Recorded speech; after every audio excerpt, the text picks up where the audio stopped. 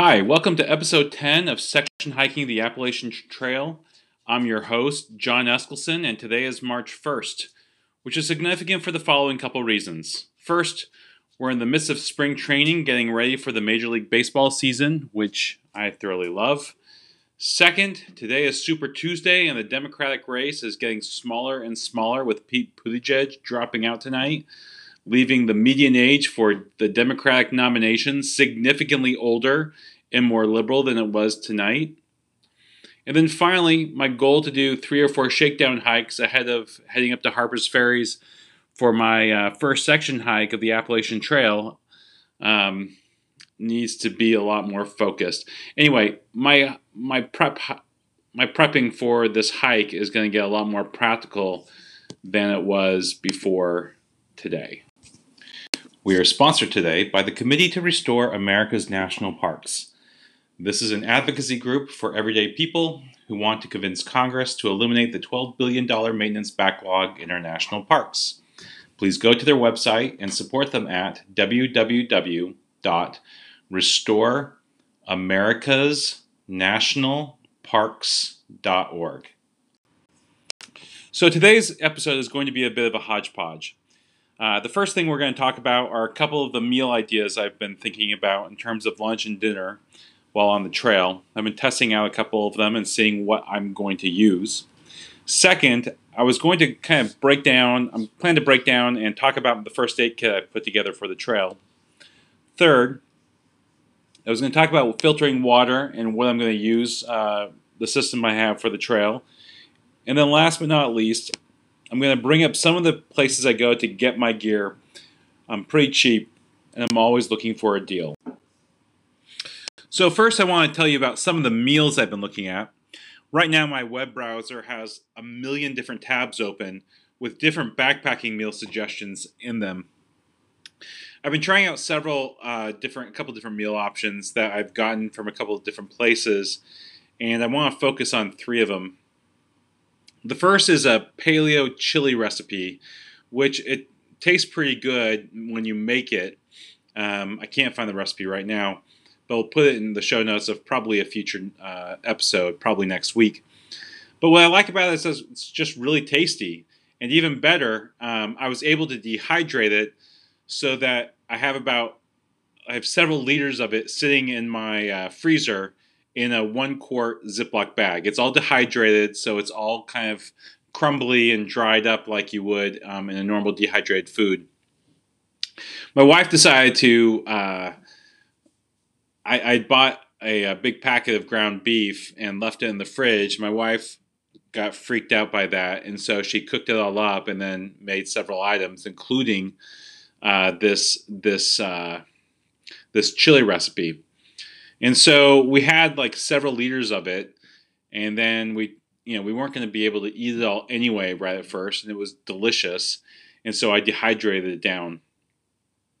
One of the things I'm worried about with it, though, is that it doesn't have enough calories. I want to make sure that I get enough calories when I'm out on the trail. So what I'm thinking about is adding some couscous to it for the trail. So I'll take a package of chili, and then I'll add some dry couscous to it. And then when I get out on the trail, I'll just heat up some water and then mix in the couscous and the dehydrated chili into the pot, and that's what I'll eat. I'll have to try this out on one of my shakedown hikes, and I'll get back to you. The next 2 recipes are from Andros Gurka's website. The first one I really love. It's his peanut noodles recipe. This comes in at 141 calories per ounce. Basically, you boil some water and cook a package of ramen noodles. You add some cashews, and then you add the sauce, which tastes like a really good Thai peanut sauce, and I love it. It's a really terrific flavor, and it tastes really good. It's easy to make. It has some high calorie, high fat, high protein food ingredients in it. It's a surefire winner for the trail. One of the challenges will be keeping the sauce in a container. So I'll have to maybe get a small Nalgene bottle or a small container to bring with me to carry the sauce. The second one I'll need to try again, but it didn't really work out so well. It's his beans and rice recipe. I like the idea of having a beans and rice kind of dinner. Then you put cheese on it and some other ingredients on top of it, and Fritos. So I like the idea of like cheese and Fritos, which adds a lot of calories and other factors, mixed with the protein and the carbs that come from a simple beans and rice meal. I think the problem is that the recipe calls for dehydrated refried beans or dehydrated beans, and I was using regular refried beans, and so it kind of fell apart. It wasn't really condensed, and the amount of water you're supposed to use is really designed for these dehydrated beans. So I'm going to have to look for something other than the refried beans I brought with me. I don't know why I thought it would be useful. Or I could substitute it, maybe something like Zatarain's rice and beans combo. I'm not sure. Currently, the recipe comes in at 117 calories per ounce, and overall it tasted pretty good. But I just need to figure out the content, the water mixture, and the right combination of beans and rice. The third meal, well, I guess not the third, but the fourth meal really isn't a preset meal, but I've been toying around with different ways of dehydrating ground beef, and then you bring along a packet of dehydrated, potato flakes and a gravy packet. Add some dehydrated veggies to it, and you have a really solid meal that's practically like the one your mom makes on a Sunday dinner for the trail. I've made that before when I was last summer when I was hiking with my son, and we really enjoyed it. It was a really tasty, flavorful meal. It really benefited from making sure some salt and pepper, and then you just heat up the meat in some water and get the meat all dehydrated, and then salt and pepper it and season it, and then you just throw in the potatoes and then the gravy on top of it. All of it is basically water mixed with the main ingredient items. So, basically these are the four meals that I have liked so far for my dinners. I'm going to look for a couple more alternatives, but if I don't find anything special, then I think I'll be set up just fine for my evening meals. For lunches, I've been looking around at different things, but what I've really kind of settled on is that my goal is not to cook during my lunches. I like the idea of mixed nuts, which are around 200 calories per ounce.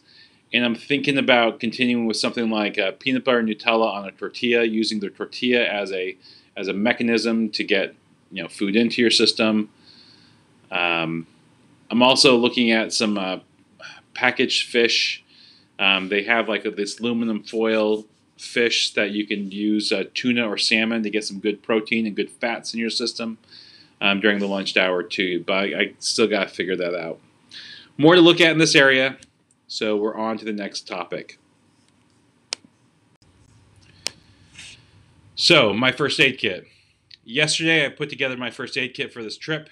It weighs in at 4.25 ounces and fits into a 1 quart Ziploc baggie.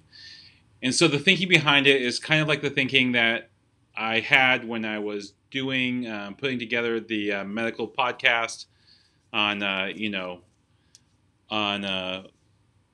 first aid in the wilderness. I'm not going to be, the plan is not to be so focused on solving every problem, but making sure I could solve the big problems and then get myself to a place where I can be evacuated, particularly as I'll be hiking through Northern Virginia and into Central Virginia. These are heavily populated areas with lots of resources along the trail where I can get evacuated relatively quickly, at least compared to some of the more wilderness areas that are around this great nation of ours. So my focus was essentially to stop bleeding, stop major bleeding, stop blisters, stop ticks, and to stop, kind of like the minor challenges that come with, usually ingesting crappy food on the trail. So what I have is I have two 4x4 wound dressings for a bigger cut and four 2x2 inch gauze for smaller abrasions. I have two pieces of moleskin, each about 4 inches by 6 inches, so I have a total of 8 by 12 inches. That should cover my entire foot on both sides if I need it. And a small package of about 8 different bandages of different sizes and types. I've also packed about 4 first aid wipes and a very small container of Neosporin for antibacterial. Next, in case I am dealing with myself or someone else, I've included a pair of nitrile exam gloves. I don't really want to get blood all over me if I'm in that kind of a situation. And the last couple things are a couple pairs of, not a couple pairs, but two specific for tick removal tweezers, which I've used several times already, and it just grosses me out that I have to carry these with me. Finally, I've carried several different medicines, some heartburn stuff, some anti-diarrheas, some Benadryl, and some ibuprofen, and that's basically it. I'll have to see how this works out in the wild and then report back. And we're back.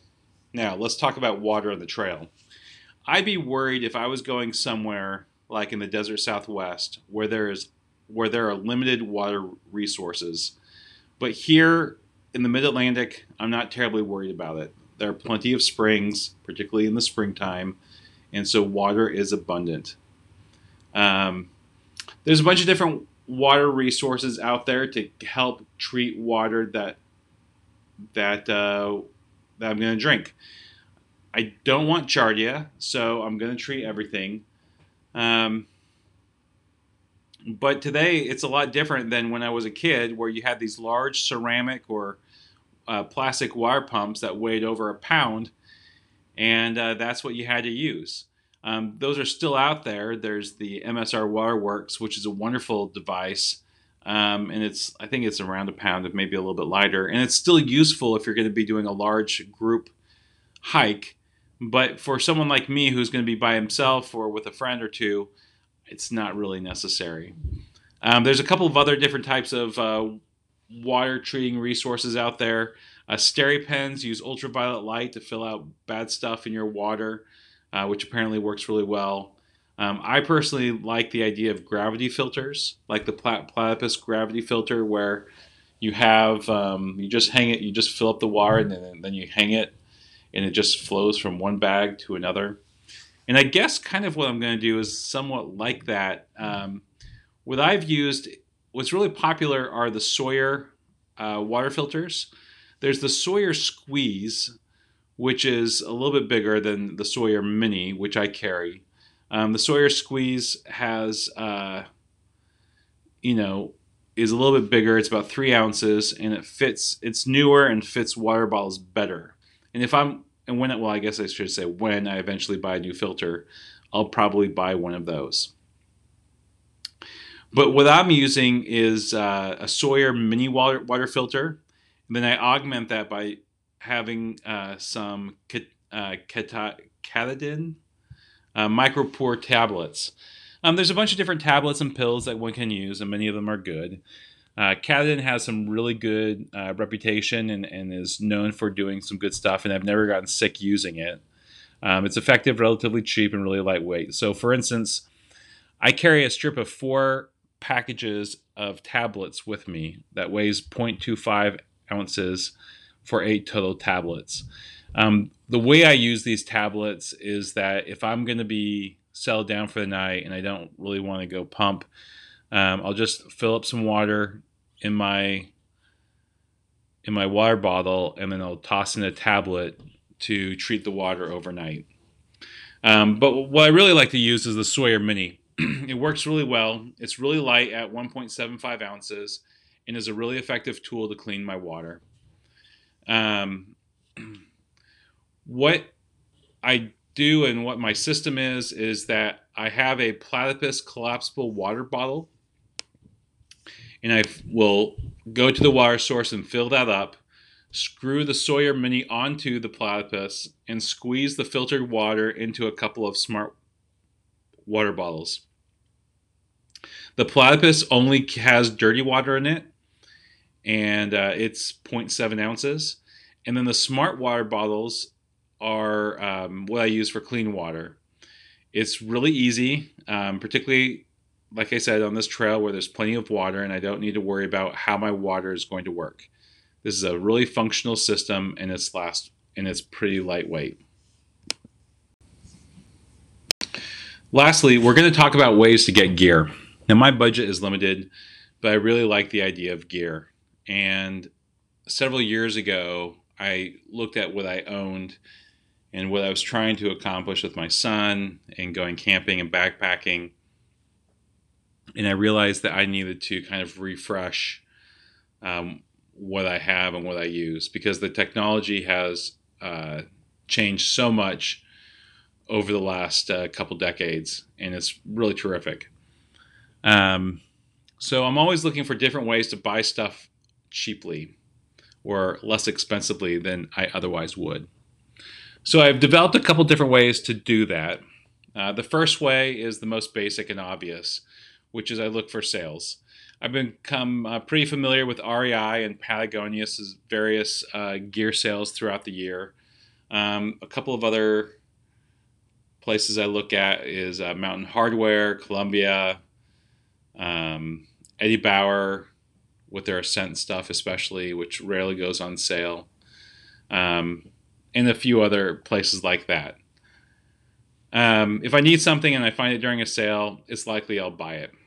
Backcountry.com and Sierra Trading Post also have some good deals too on occasion, although Sierra Trading Post's customer service isn't always very good, and I'm kind of at the point in my life where customer, I'm willing to spend a couple of extra bucks on something if I know there's really good customer service behind it.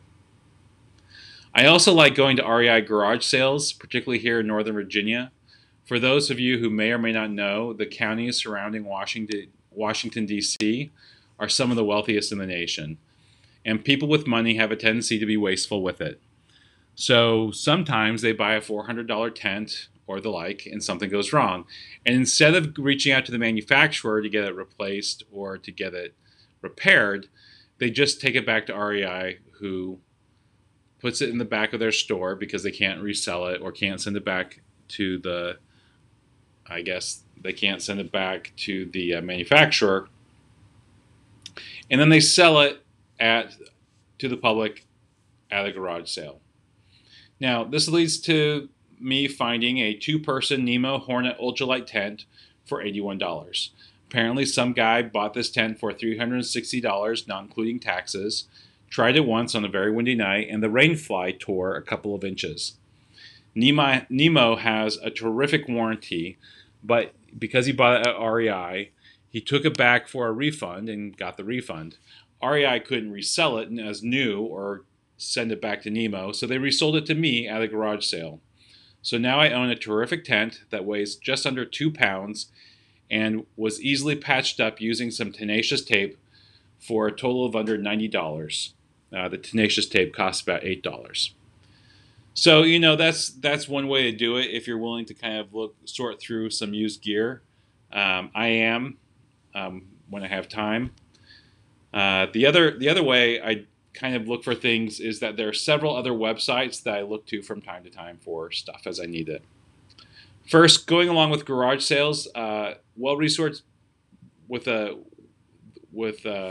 resourced people that live in the DC area. I've learned that freecycle.com, particularly the Arlington County one, has some really good finds. I haven't found anything for backpacking yet, but I've seen some other good stuff and have had some friends with tremendous luck with people just giving away items that are really just slightly used but still in really good shape. Next, the website I want to mention is theclimb.com, which has heavily discounted gear and clothing. It's really kind of an oversized or an overrun, like where people manufacturers make too much of a certain type of gear, and they are looking to sell it cheaply, And so the climb.com, CLYMB.com, sells it for a discounted price. They have a $7 shipping fee on everything you buy, unless you buy a The Climb, t-shirt or hat or some sort of gear. But I've never done that. I'd rather just pay the shipping instead of have a t-shirt that I'm never going to wear. I bought a bunch of different items there. Particularly, I really liked the base layers they have. Apparently, merino wool makers have a real hard time guessing how big the market is on any given year, and they sell it here cheaply, particularly Smartwool and Icebreaker and a few others. After that is the website that I really like the best, which is expertvoice.com. Expertvoice.com. This website requires you to be part of a group to gain access to it and its deals. I use a membership that I have in the National Eagle Scout Association, but there's a bunch of others, and they're all kind of outdoor related. But when you do get into it, you get like discounts of up to usually around 40% for different types of popular gear. So, for instance, several years ago, I found the Heliox lightweight camp chairs for a really good price on the site, and I bought a set of 4, along with a camping table. And when my wife saw the purchase, she originally thought I was nuts because it was still costly. It wasn't super cheap, but it was, 40% off whatever it costs, which is still more than we usually spend on camping chairs. But then she used them and became a believer. I've also bought a different tent from Nemo that I like. I really like their stuff, especially when it's on discounted prices.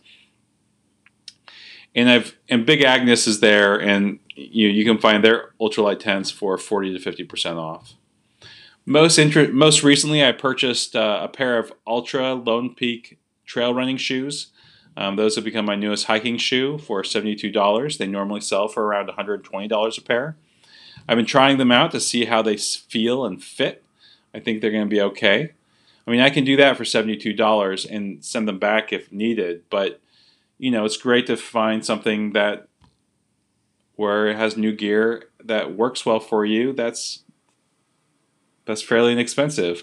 You can also unlock additional deals if you read up on the marketing information that manufacturers put on the website and take a little test, telling them that, yes, I understand what you're trying to get me to do.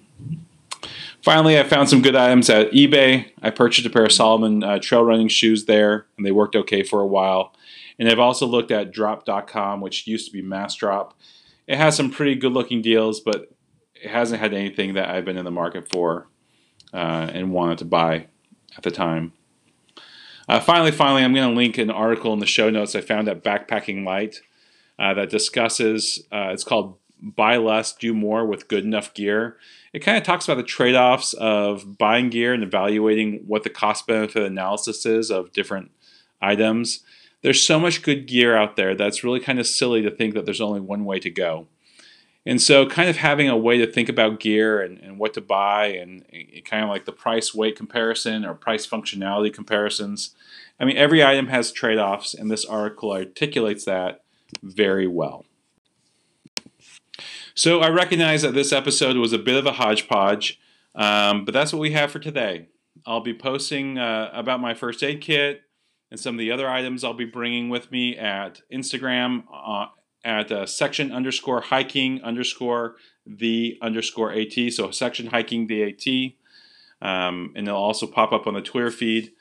Please also give this podcast a rating, good or bad, on Apple Podcasts or Stitcher or Spotify or wherever you get your podcasts.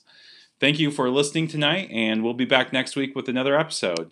See you around.